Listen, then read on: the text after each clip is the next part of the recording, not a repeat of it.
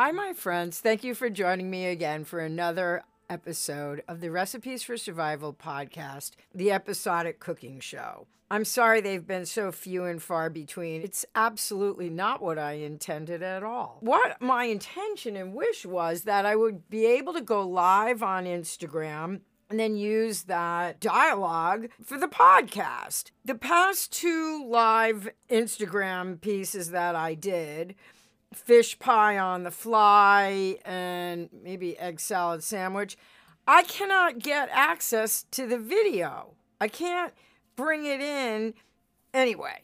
So I'm like, all right, I'll skin this cat another way.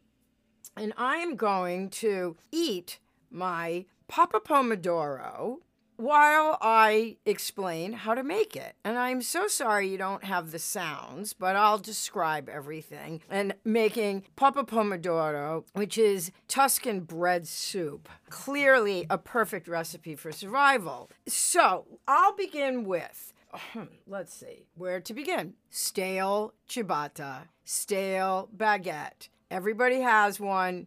It's really frustrating, but now you'll have the best dish to make with your stale bread. Of course, there's bread pudding. We could do a whole thing on, stale bread recipes. Stuffing, of course. But let's just start with Pappa Pomodoro, which is one of my favorite dishes. And then I definitely, amp it up just a little bit.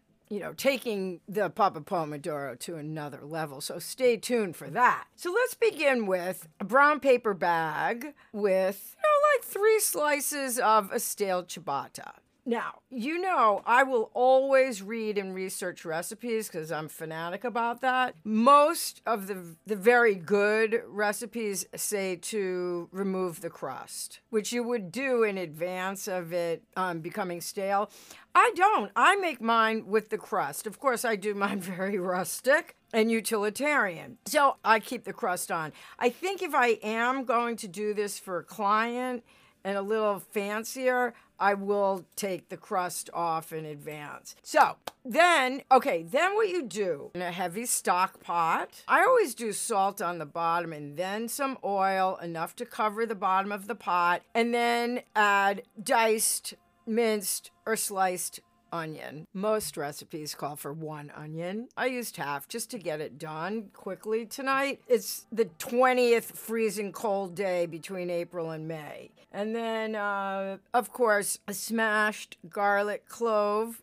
Some recipes call for 4, some call for 6. I used 1. And then, get that translucent. Definitely a good, about 5 minutes over a medium-high heat. And then you're going to put the chunks of the stale bread into the pot. And then I added, I would say I'm sure a little bit more than 1/4 cup of white wine. I always cook with Sauvignon Blanc. And then let that soak and, put the top on the pot, turn it down a little bit, get the bread so it's soaking up the liquid from the wine. And then I added a 28-ounce can of Cento San Marzano whole peeled tomatoes. Now, if I do this again a little fancier, I'm definitely going to drain the tinned tomatoes to reserve the liquid that they're in the off season. And in the summertime, we'll certainly do this again with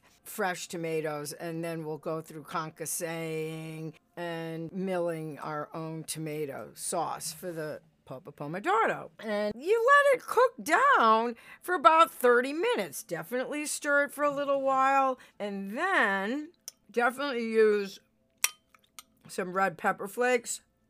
When you start with, the onion and the garlic at the very beginning, put some red pepper flakes in there. And then, see, I'm eating it now. I got so into trying to tell you how to make it, I forgot to eat it. And then, here's what I do to make it my signature dish. That's what it is. I boil a 7-minute egg. I actually like 6.5 minutes, a little better than a 7-minute egg, but that's what most people would say. Or Blue Apron would call for a 7-minute egg, I imagine. And then I had a perfectly ripe avocado. I put 2 spoonfuls on top. I grated with a microplane that I definitely have some Parmesan cheese and olive oil and salt of the earth. So, I'm telling you people, Pappa Pomodoro could be your signature dish. I'm happy to walk you through it, talk you through it, whatever you need. Or if you can make it, the best thing would be if you tell me that you've made it just from listening to the podcast. So that's it, and I hope to talk to you soon. Well, I'll always be talking to you, and I'll let you go with that. Much love, my friends. And now, I'm not going to let live and not getting the video. I'm just going to talk you through whatever I'm eating at the time and why it's episodic. And we'll speak to you soon.